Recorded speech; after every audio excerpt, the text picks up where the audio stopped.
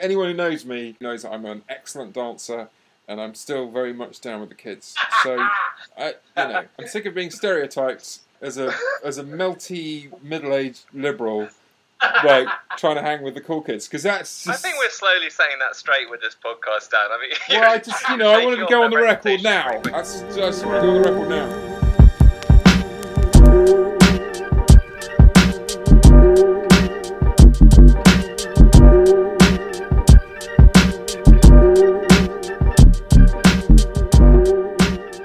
Hello and welcome to Media Democracy, a podcast about politics, the media, and the politics of the media.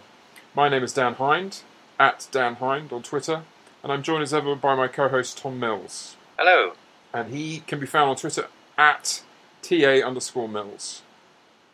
We're brought to you by the Media Fund, and that makes it an extra special pleasure to be able to welcome this week to the show Thomas Barlow, co-founder and strategic director of the Media Fund. We're going to talk to him today about the Media Fund, about the context in which it's being launched, and how it's going to seek to address some of the issues we now face. So, Thomas, welcome to Media Democracy. Tell our listeners first where they can find you on social media. Let's start with some details on how people can find out more about what the Media Fund is up to. Excellent. Well, yeah, you can check us out on Facebook at facebook.com/The Media Fund, and you can find us on Twitter at The Media Fund, and you can find us on Medium, The Media Fund, and on SoundCloud and iTunes, The Media Fund, and that's which hosts this podcast. And you can find us on YouTube as well. And I think that's all of it. Oh, and also, obviously, the website, themediafund.org. Brilliant. Almost everywhere. And yourself, Thomas, where can people find you if they're interested in you, the human being? I'm not entirely sure whether many people would be, but you can find me on Twitter at tbarls. I have to say, I'm not a big user of Twitter. I've other things to be doing than feeding the sort of crack cocaine bear pit of journalism. Well, we'll put that implicit criticism of our lifestyles to one side, Thomas, and let's just move smoothly on. Let's talk a bit about the media environment in which we find ourselves, and, as it were, the problem that the Media Fund is looking to address. So, what is it about current situation that made you feel that there needed to be some sort of intervention that looked like the Media Fund? Let's start with that. Yeah, that's an excellent question. I think it's important to situate what we're doing in both the contemporary, context, but also an historical one, because independent media has always been important. From the pamphleteers that brought about the Protestant Revolution and the various revolutions that swept Europe and literacy and the Chartists and so forth, to the modern day. And I mean, when I was coming up in the scene, it was indie media. And, that was a way that we'd get information about the world that we knew we couldn't get elsewhere. And when the internet, Internet 1.0 was a lot more open, you didn't go onto the internet through one particular channel. Nowadays you'll go on through Google or Facebook or maybe Twitter or maybe YouTube, and that's it. Those are your ways onto the internet. Before you'd find out stuff through the open web, and I feel like we need to rediscover that. But also, I think what's really important is to note that we have some huge global challenges which we are not at all equipped to discuss and to come up with evidence-based, useful solutions for. And that's because of the failings of our media and the paucity of quality and accurate reporting and just sort of useful editorial decisions. I mean, we face, obviously, most importantly and quite clearly, catastrophic climate change, a crisis that's going to be caused by that within our lifetimes, and is already, ramping up right now as we speak. We have the oncoming challenges of AI, automation, peak oil, soil erosion. I mean, not a lot of people are aware that we have around about 60 harvests left, which is about 20 years left of harvests at this rate. So how are we going to sustain a living a population, global population. Antibiotic resistance, which scientists are saying, again, within a decade, could lead to the resurgence of deadly diseases on a global scale, and also the genetic revolution. So these are all huge global challenges which are barely discussed, and when they are, not particularly in useful or solvable terms. And then obviously what you guys cover very well has been mostly looking at national problems. So we're aware that 70% of the press, more or less, is owned by 5 billionaires, that the BBC makes up 70% of the TV news and radio news markets, Sure. And that the BBC has been quite weak, has always been quite weak around the government, and specifically often represents the government of the day's position, especially on foreign policy, but also in a lot of other areas as well. So these are not critical tools for which to critique the powerful, but also provide us information that's useful to our everyday lives. These represent the interests of government or a very small elite, the billionaire elite and the multinational corporations and stuff. So we have those problems. We also have a problem in Britain where Britain is falling down the press freedom index. It's fallen 12 spots to 40th. It's almost lowest in the developed world after the US. And what we have is now what RSF, which is Reporters Sans Frontières or Reporters Without Borders, said that the UK's Investigatory Powers Act is a possible death sentence for investigative journalism in Britain, owing to its lack of protections for whistleblowers, journalists and their sources. It sets a damaging precedent for other countries to follow, and it basically means that journalists, investigative journalists and whistleblowers can be criminalised or even tried as treasonous. So these are the challenges we face globally and nationally, and you discussed them brilliantly on the show prior to this. So into this, we need an independent media that can critique the powerful, that can provide useful information about the world, and can also, and a lot of our media partners, a couple of our media partners do this, push for better regulation for the existing media to become freer, more independent, and more useful to everyday people. And so these are things this is the context within which we're working, and these are the challenges we need to take on, and it's more urgent than ever, it feels like, to take this on. And there's more appetite for it as well. And that's a really interesting thing, because trust in the press, in the media, has never been lower. We've seen in certain quarters that it's lower than either politicians or bankers. So if a politician or a banker, if people have more trust in politicians or bankers than they do journalists, then we're in a difficult place as a civilization, because how are we going to make decisions? How are we going to trust what we're learning about the world, and how are we going to move forward and make the right decisions? And so these are the challenges. This is the context within which we said, okay, we need to really support independent media and create a functioning system for it. It can't just be people coming along and doing it voluntarily for the love of it, and then burning themselves out after 2, 3, 5 years. Yeah. So they build up something fantastic and then it crashes. That's the model with which independent media has worked prior to this, and we need to change that. We need to have a systematic approach, and that means working together. That's how we do it. I'm glad we arrived at that, Thomas, because I was going to ask you, actually, as the next question, of your reflections on some of the previous attempts to set up independent media. Because as you said, we've now got a few years of history now of activist groups and trying to address some of the shortcomings, which are getting increasingly urgent, but which have been systemic for some time. And so before we get on specifically to what it is you're trying to do with the Media Fund, perhaps we could have some of your reflections on some of those earlier initiatives. Yeah. These are more personal reflections than reflections of the Media Fund, I should make that clear, because, what we're about is supporting what already exists, but it is important to learn from the mistakes of the past. I think Indie Media was a really important sort of organisation and tool that came out of the Seattle WTO protests, and just before that point it was sort of set up during the heyday of the anti-globalisation movement, and it relied on a model of volunteerism, and not only volunteerism but also sort of self-editing and self-monitoring, and it was surprisingly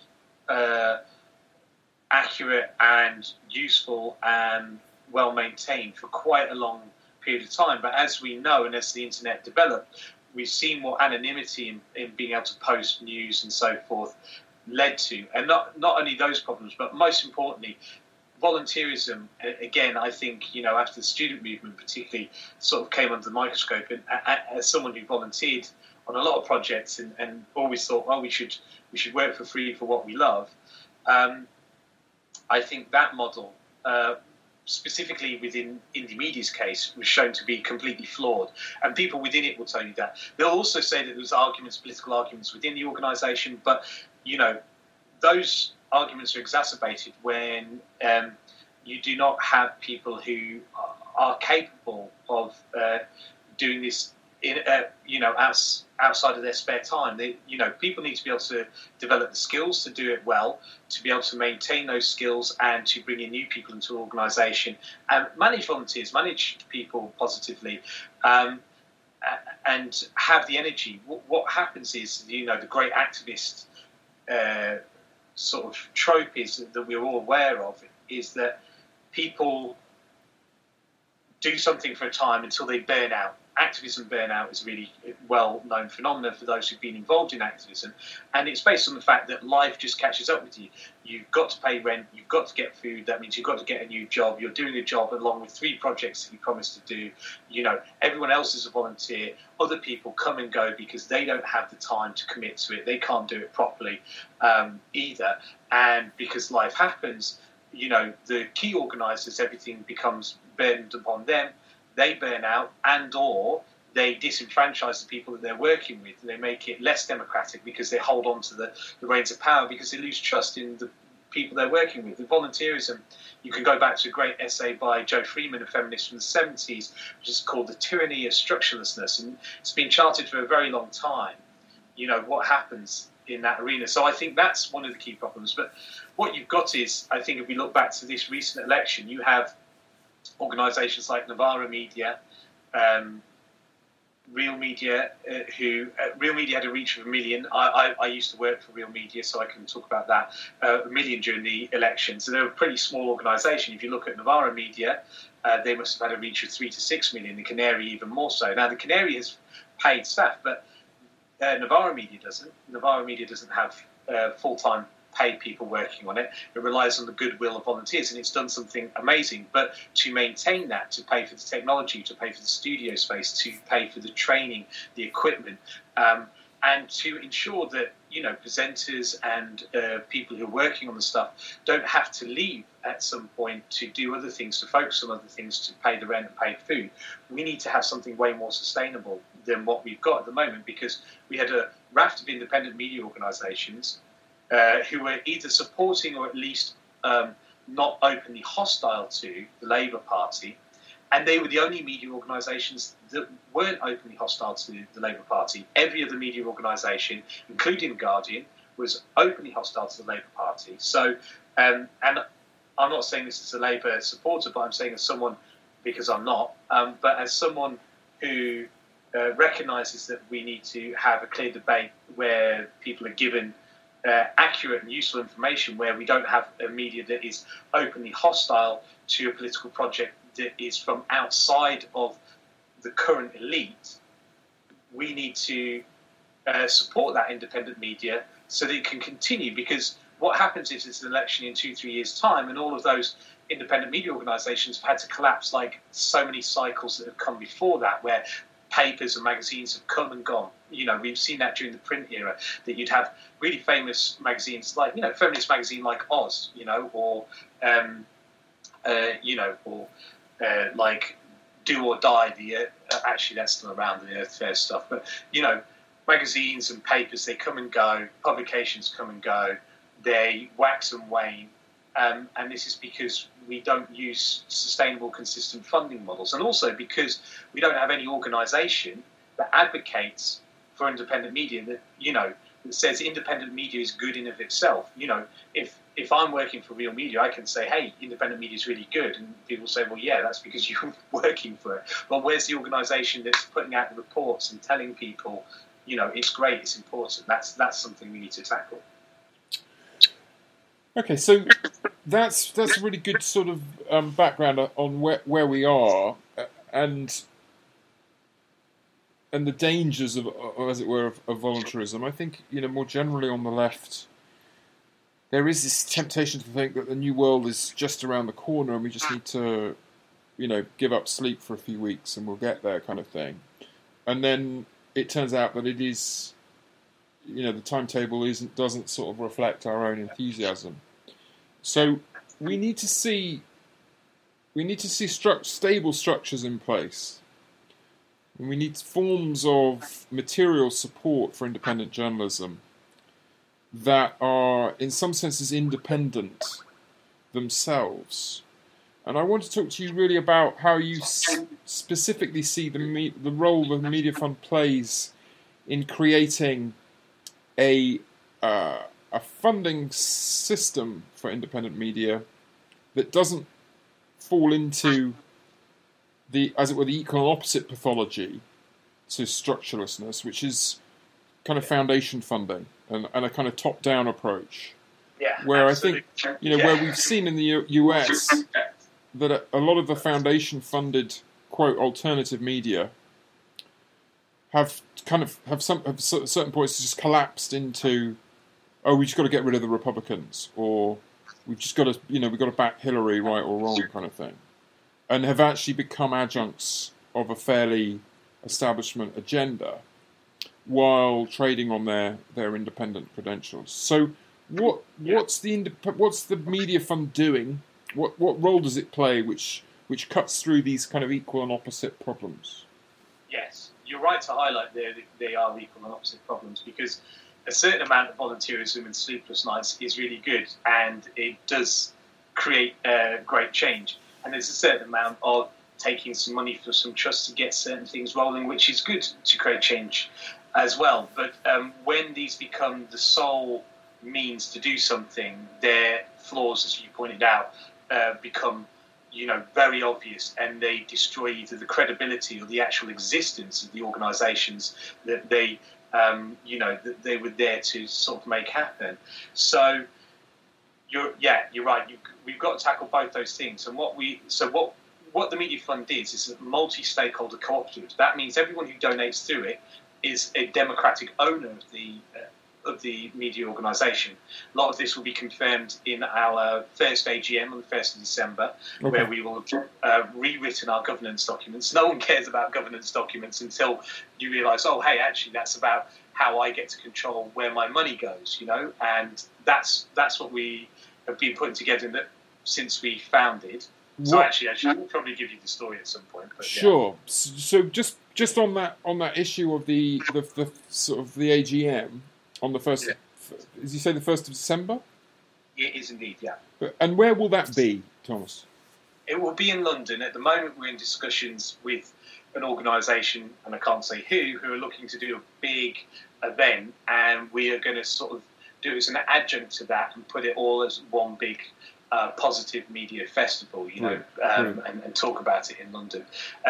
We like to do things outside of London. I'm personally based outside of London, and that's where we've met. Originally in Manchester and Sheffield and other places, but in this case, it's just an opportunity to partner with an organisation that's doing something amazing in London. Sure. So we're going to be doing something there. I think one of the key things to answer your original question is we have to support democratic organisations and organisations that are independent of both corporate control, but also sort of ossified and reliant on state funding or old forms of trust. What we need is a dynamic system whereby everyday people fund independent media and have some control over that independent media, so they keep it fresh, keep it reacting to the needs and desires of everyday people who are saying, well, look, you need to report on fracking or climate change or, on racism in ethnic minority communities or whatever, and we want you to set up a funding pot for this, and we want you to help you to start new startup organisations that have this kind of agenda. That's what we need. We need people to be directing it to keep it fresh as well as sustained, to tackle those twin problems. without volunteerism and new energy, you don't get you get rather staid, and you can see that there's certain publications that have become staid, they've become set in their ways, and as you say, they become adjuncts of the establishment. It's interesting, isn't it? The danger is that you achieve a certain level of stability, a certain sort of niche in the media market, and then you see your role as being, you see yourself as having a certain role in, as it were, civil society. And in a way, like efforts by your readership or by outside people to say, well, actually, maybe you should be doing more of this or maybe more of that, starts to seem kind of like static. It's sort of like a disturbance. And what you seem to be talking about is much more of a conversational relationship between audiences and media producers, right? So it's not just that you have hero journalists and columnists who pronounce, but you have, as you say, the voluntarism to some extent needs to come from the audiences, doesn't it? It needs to come from people saying, I can't give up my entire life to do this, but you should be aware that this is a story. And I'm willing to, with my network, I'm willing to give a bit of support to you to look into this, because I think it's important. And that's a conversation which I think is incredibly fruitful, is when audiences start to think of themselves, as it were, as co-producers. I mean, we are kind of all in this together, We are kind of all facing these crises that you talked about at the beginning. So talk a bit more about the, as it were, the ideal functionality. You mentioned there's a website. So as the Media Fund progresses, will I be able to go on there and use it as a funnel for supporting existing independent media producers? Yeah, absolutely. But also, will I be able to, as it were, vote with my dollars and say, actually, it would be great to have something done on this area? Is that the idea? Is it sort of a mixture of ways of engaging with the media production system? Yeah. So I'll give you this sort of the potted history as a way of telling you what it is that we're doing, to say that. And just before that, just on a previous point that you mentioned, there is this sense, there was this vogue for a time of citizen journalism, that we can all be the media. And I think we should all own the media. Right. But there is true to say that there are specialisms that need funding, whether it's video production and audio production and editing, to, journalistic ethics and methods of accuracy, all of them, and just that people who do proper reporting deserve to be recompensed for their time. Anyone who does anything properly, deserves to be recompensed for it. Until we live in a truly egalitarian, Star Trek society where we can all just do what we wish because we want to. Until that point, people need to eat and have roofs over their heads. So we need to create that funding and having quote unquote citizen journalists everywhere is part of the makeup of new media, but it can't be reliant on it, because if not for no other reason, what you're seeing the established media parasitically use other people's free labour. You're seeing that Google and Facebook as well. We're all content producers for Google and Facebook. We are doing work for them for free all the time, right? And not just their advertisers. We're producing content for them. I mean, if you read articles now in most of the major press, any of their online stuff, and you don't see tweets or Facebook posts, you're surprised that the journalist has had that amount of time to actually produce something that's worthwhile.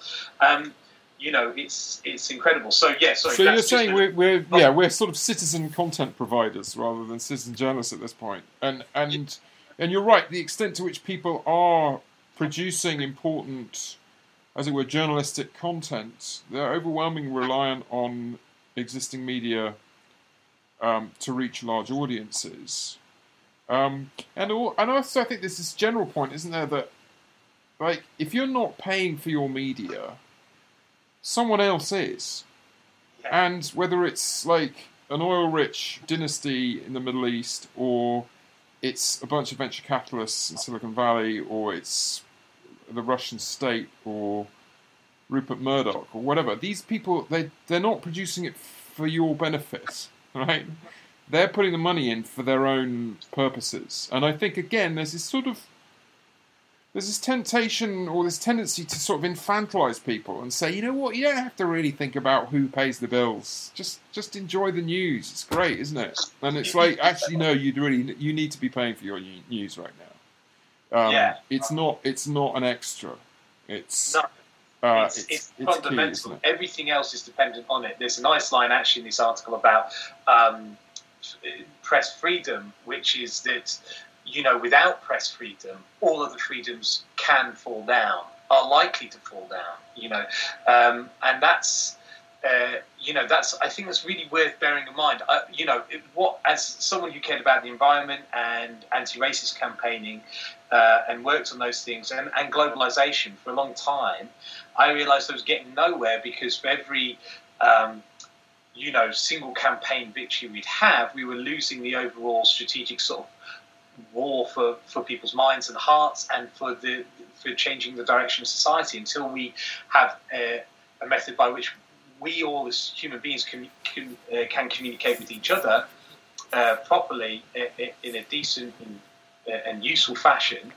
We're in real problems because at the moment we just have an elite communicating at us and telling us what they need us to hear for them to continue. And again, when you're producing things on Twitter and that's getting used, they're not picking yourself or myself to quote in the Indie or in the Mail Online or what have you.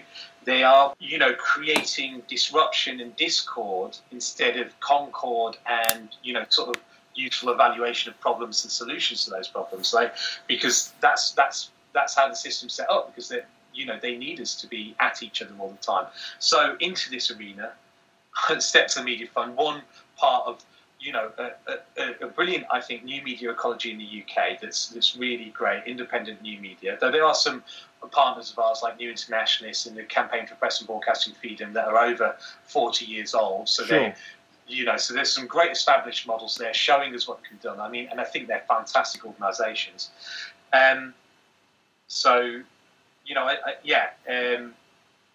Talking about what it is that we do then, we should do that. I should talk about what we do.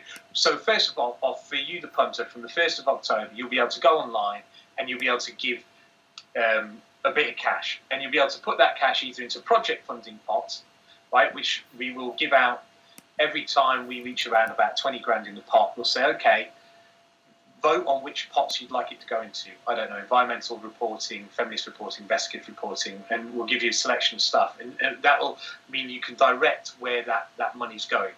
Or, if you don't want to put it into project funding, you can go the other way, or you can put a balance of the two into just spreading it between our media partners. We have 21 independent media partners, all of which meet our sort of core demands, which is to be independent or not reliant on state or corporate funding, to abide by the NUJ, the National Union of Journalists Code of Conduct, and ideally to be unionised workplaces within 12 months of joining the Media Fund. We have 21 partners at the moment. We hope to expand by the AGM to around about 40 partners that meet that. And again, that will be democratically decided by the media partners who are already involved. And that's how we set up. We set up, by bringing together a coalition of people and voting on it and sort of deciding, largely by consensus, what our rules are and how you can get involved. So you can trust that the people we're supporting have good journalistic ethics and also have good financial ethics in terms of not being reliant on particular types of funding, that keeps them independent and fighting for you. Across that, though, they represent a broad range of opinion and a broad range of styles of journalism, and some of them are not even journalistic producers, like the Campaign for Press and Broadcasting Freedom and the Media Reform Coalition are organisations that campaign on media rights and media freedoms and so forth. So we have a real range of organisations, some local, some national, some new media and video-based, some print publications, and that will hopefully only grow. So you'll be able to do that, and once you donate, you become a member of the fund, and that membership lasts for 12 months, and during that time, you have funding rights. Now, what we're going to try and do is encourage people to say, look, we think you should give a monthly donation. We think, yes, we can't all become journalists, we can't all produce stuff. We'd like to direct it, but to make sure that we get information, as you say, that's not paid for by someone else, it's paid for by us, and therefore, represents something that's useful to us, that we care about. We should give up an hour a month. An hour at minimum wage is £7.50. And if you can't give up that kind of time, a lot of us are very, fiscally difficult, then maybe you can contact the media fund and say, look, I'm struggling to give money, but I'd like to give my time, and we'll try and help hook you in with different media organisations, say you can volunteer in these ways as well. We want to really become a place where people can get involved and support independent media in whatever way possible. Now, all of these independent media organisations have ways of funding them already. And first and foremost, if you like just one, go and support that just one immediately. But this way you can support a whole range and or the scene, and you can support different projects, different ways of funding media. So we can set up a startup fund, for small independent media organisations, or a fund for feminist organisations, and so on and so forth. So that can be directed by you guys, Now, we did our crowdfunder last year in November. We finished it by December. We got £10,000 in. We've been at work, but a lot of us have been doing it part-time and mostly for free. But we've really ratcheted it up now. We've got a new website team, Spotlight Studios. They're amazing. They're really great. So the website's going to be ready to launch during the Conservative Party conference in Manchester on the 1st of October. Do you know where you'll take away the oxygen of publicity from the Conservatives by doing that? Because this is a worry, isn't it? It's a venerable organisation that's fallen on hard times, and I think you're kicking it while it's down. In an attempt to maintain some semblance of pretending to political neutrality, I won't comment on whether I would like to kick it when it's down or not. No, none of us. I'd also like to disassociate myself from Dan's comments. Well, all I've done is call it the Conservative Party a venerable English organisation. With I should add, vibrant Scottish Welsh branches. And also some new social media initiatives. Yes, some very exciting. No doubt Thomas has been keeping an eye on. Some very absolutely, and if they can come to us and prove to us that they are not funded by corporations, billionaires, or the government, then I'd really be intrigued to see what. And will unionise. Unionise and abide by the NUJ Code of Conduct, which I think is a real clincher. There, I just can't see them doing it. Having said, I'm not sure that they're quite capable of doing it. They seem, quite frankly, so talentless and devoid of creativity or capability. I can't see them as a major threat as yet. I think it's an elaborate bluff. I think they're playing a very long game by being just incredibly incompetent and drawing us all in, and then they're going to suddenly turn around and go, "Ha, I got you. We were trolling you the whole time." And we're all going to look super silly, right? We'll be like, "Oh no, they totally conned us into thinking they were idiots." I was away when all this stuff was kicking off. For listeners who don't know what we're talking about, Activate is this sort of new conservative version of Momentum, which is going to be reviving the Young Conservatives, the Conservatives' young core base. And I was sort of watching it from a distance, not really figuring out what on earth was going on. It was very confusing. Yeah, it was very confusing. I think it's finished now, isn't it? Is Activate dead, I believe? I mean, last time I checked, they were kind of two factions posting from the same Twitter account. To hilarious effect. Isn't one of them not actually them, or are none of them actually them anymore? I think one of them was Continuity Activate, and the other one was a provisional. But then there was also like but they were people, as you say, they were like people pretending to be Activate, who were they were sheep in wolf's clothing or whatever you would call it.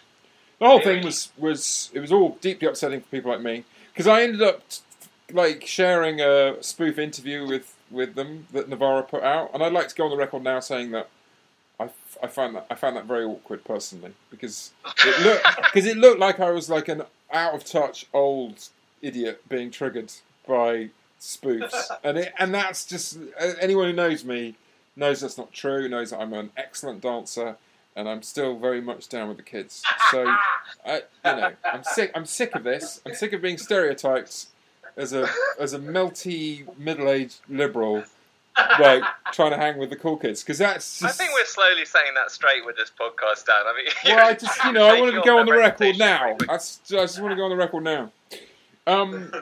Good. So there is. Yeah, we've covered a lot of serious stuff there. I'm glad you brought that. Because a lot of the stuff about media funding is quite dry, isn't it? The thing is, it's why we tend to leave it. As a scene, as a set of people, we're like, yeah, but we want the exciting, sexy stuff, having debates with people and going out and doing action and blah blah blah. And we're like, yeah, but I mean, who wants to do the finances? Do you know what I mean? Yeah. No one wants to do that. And I mean, we're trying to bring something sexy and attractive into it, which is that the second thing that we're trying to do is not just make it easy for people to fund and have control over funding, but is to become an organisation that advocates for independent media. So you guys are a great example of that. We want to support podcasts, reports, videos. All of these will be coming out between October and December. What we're hoping to get is 1,000 members between October and December, where we have loads of videos saying, look, this is why we need to spend money.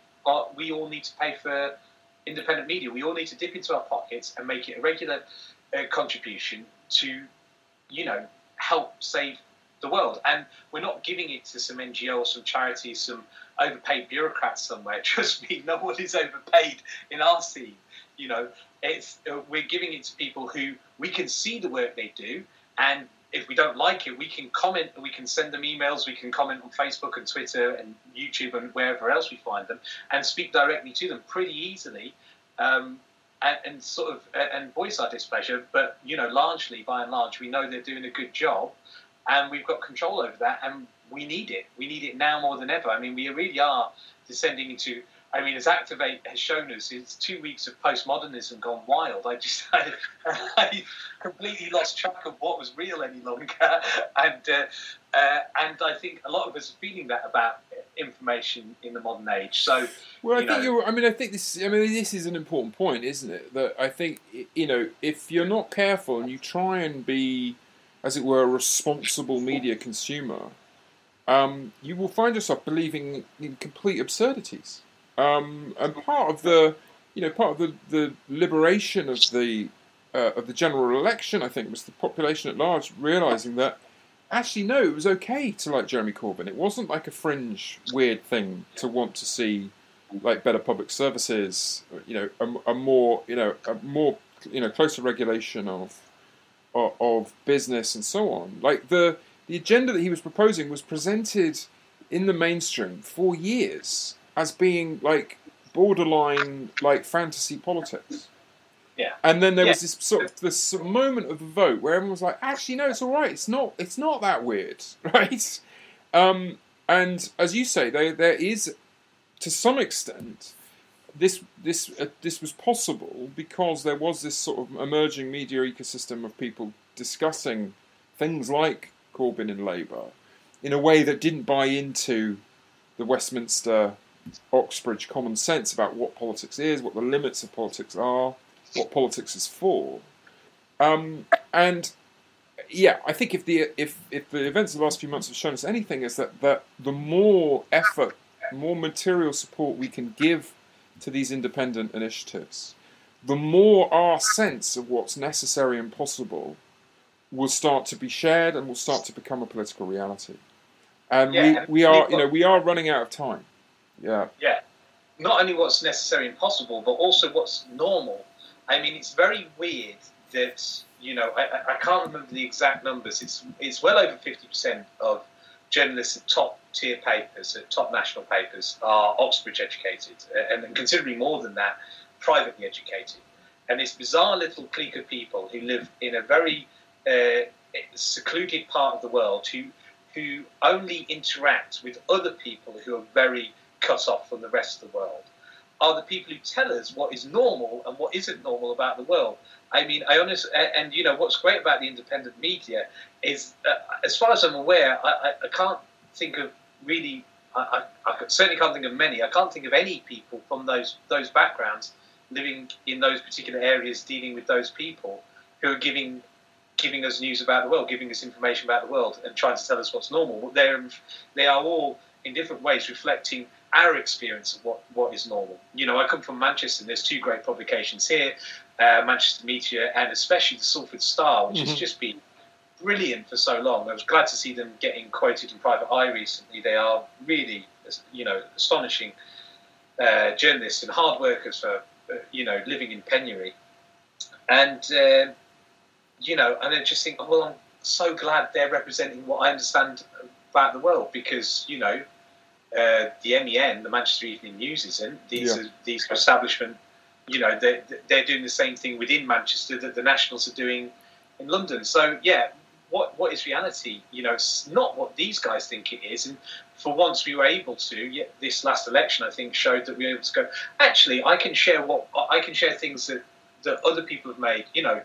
People's reach, like Navarra and Real Media and others, went through the roof on the basis of people like, finally I found something that I can share with other people where I can go, but these guys are the ones who are talking sense. This is what I recognise. I don't have to discuss over the dinner table what the Daily Mail printed recently, or even what the Guardian printed recently, and and care about what their editorial line is, as if it's a matter of national importance. So we are finding what's interestingly real. As well. I think that really relatively modest investments in these new media operations could have massive effects in terms of their effectiveness and their reach, because we are used to a certain level, a certain sort of professional sheen in media production, right? We look for a level of production values, and it's not expensive to achieve that level, but it's not free either.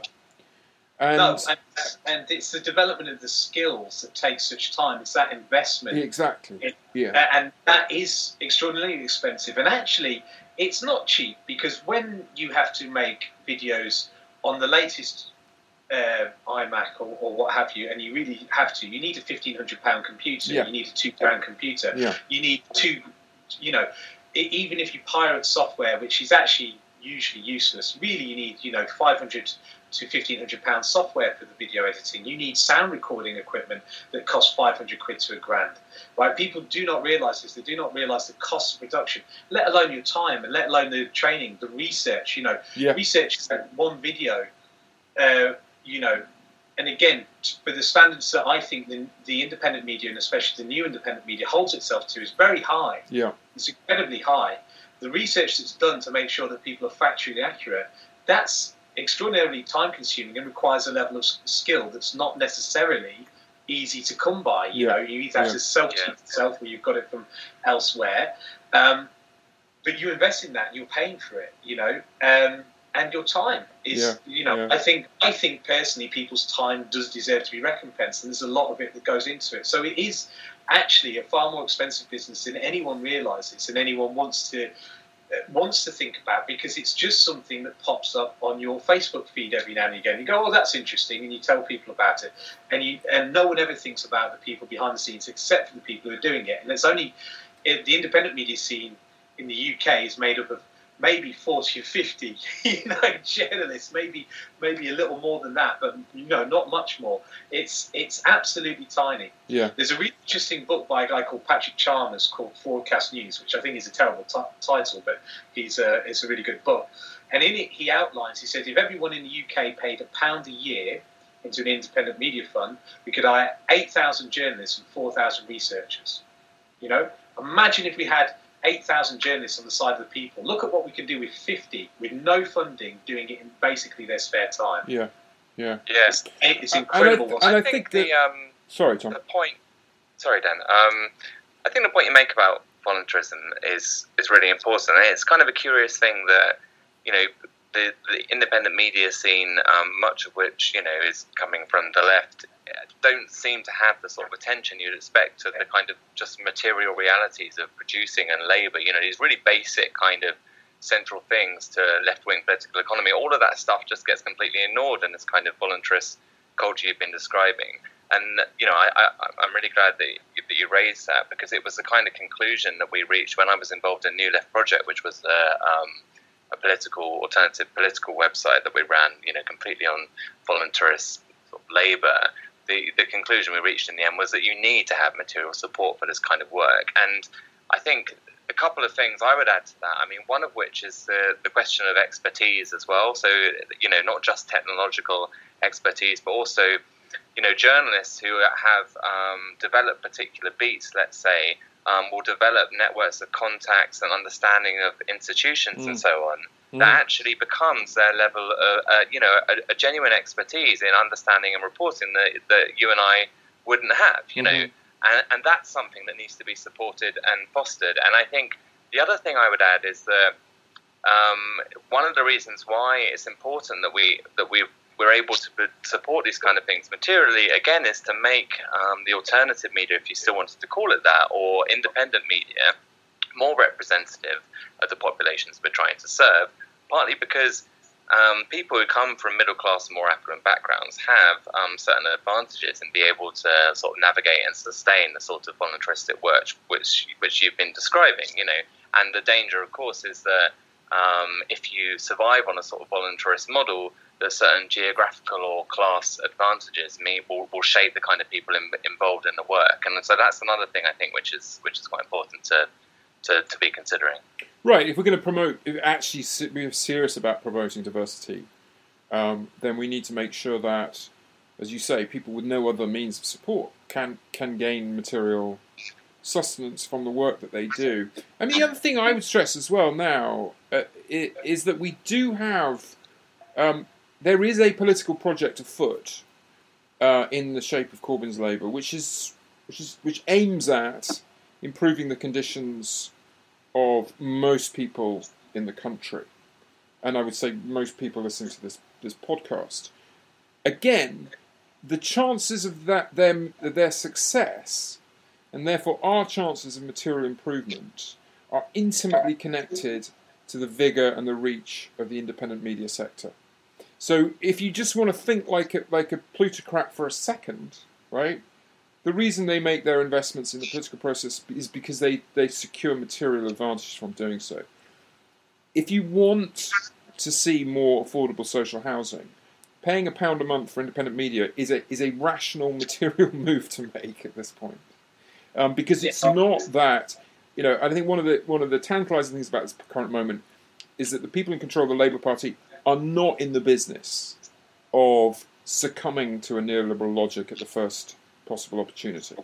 These people really do want to change this country, and their practical chances of doing so are inextricably linked to the vigour of the independent media sector. Now, I would just leave it there.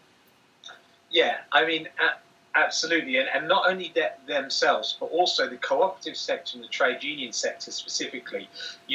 Two sectors that will build community cohesion, will build those houses, will build greater wealth for everyday people in this country, and maybe globally, hopefully as well, are also inextricably linked with the, pardon my mispronunciation, with the strength of the independent media, because despite outside of the mirror, the trade unions have no voice in the national discussion, and cooperatives even less of one. Yet the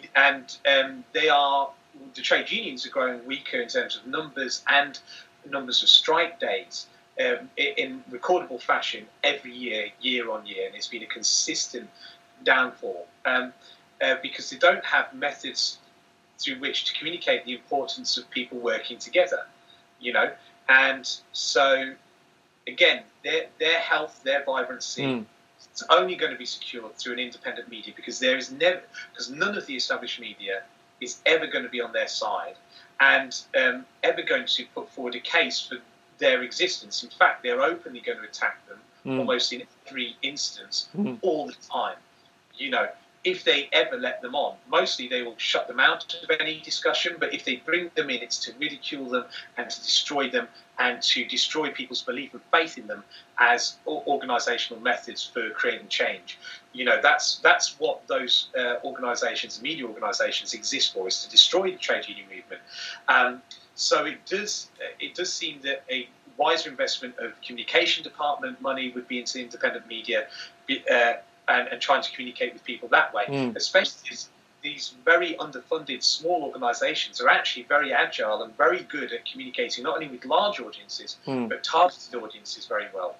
And so I think there's a lot of opportunities there for anyone who's in those large organisations, be it a political party, large cooperative, or a large trade union, or even a small trade union, to really make a rational investment in their own future as organisations, in their own strength. And us as people, though, as you say, there couldn't be a more rational place to put your money right now to build the strength of your own strength, your capacity to survive and thrive.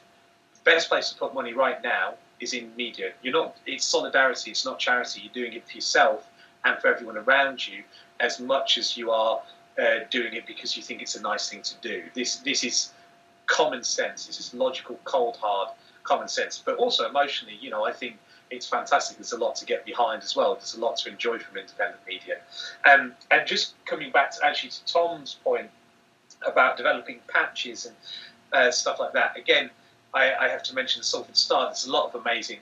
Again, if you look at Real Media, and they started off with Real Fair, they had whistleblowers from within HSBC and RBS, and they do financial news that you don't see elsewhere, and also originally they had whistleblowers from within the Department of Work and Pensions and around welfare rights, again, which you didn't see elsewhere, and that's amazing. So they have a network of contacts that if only they had the money, they would report on a lot more.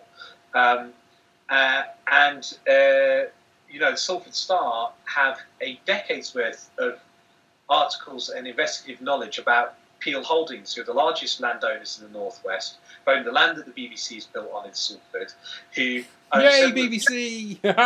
Sorry. Who owns several of the towers that after Grenfell have been found to be covered in the same material as Grenfell.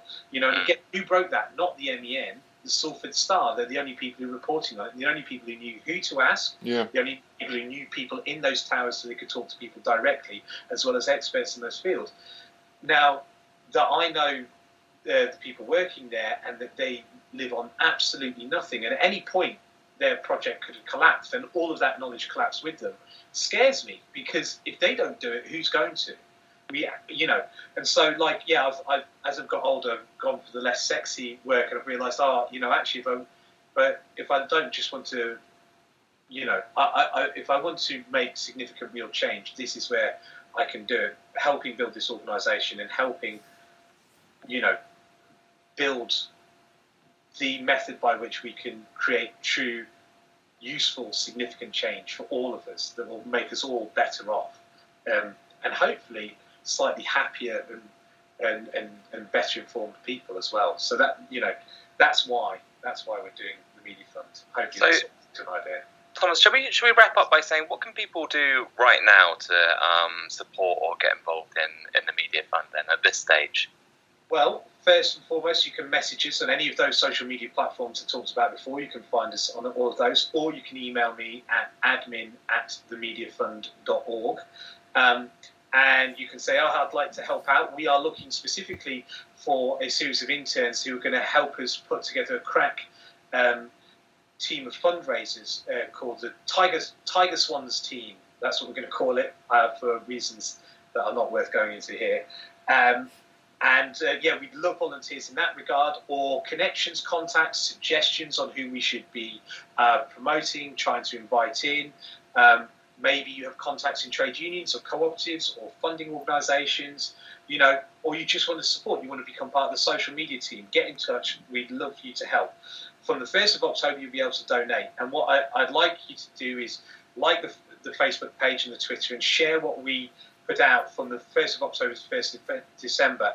And not just share it, but actively ask your friends, look, put in some money, put in some real money, put in a £5 a month into this, put $7.50 a month, put in the minimum wage, 1 hour a month into this organisation, become a member, encourage your friends, don't just share stuff, chat to them. We know that's what worked during the elections. We know that's what will work now. So if you can help out those ways, that'd be amazing. You can also find us at the World Transformed. We're going to be at that, which is the Momentum sort of fringe festival at the Labour Party conference. We're going to be at the Conservative Party conference, sponsoring and supporting a People's Assembly live stream of several of their events there. We're also going to be at the Rain Dance Festival, which is the sort of London-based Sundance Festival for independent filmmakers, and we're going to be supporting that, and we're going to be sponsoring that. We're going to be offering, by the way, there's a raffle there, we're going to be offering training with experts in social media and project management, and helping people start their own organisations, so you can get in touch there. Yes, and you could really help us out at the launch on the 1st of October, and keep your eyes peeled for details on the AGM the 1st of December, because there's going to be a great event. So those are all the things. There's loads of stuff there. But, get in touch. If you can't remember all of that stuff, just get in touch with us and follow us, and just keep your eyes peeled. Fantastic. Well, that just about covers everything we needed to talk to today. Thank you so much, Thomas, for joining us. Tom and I will be with you again next week. Look out for Media Democracy. Excellent. Goodbye.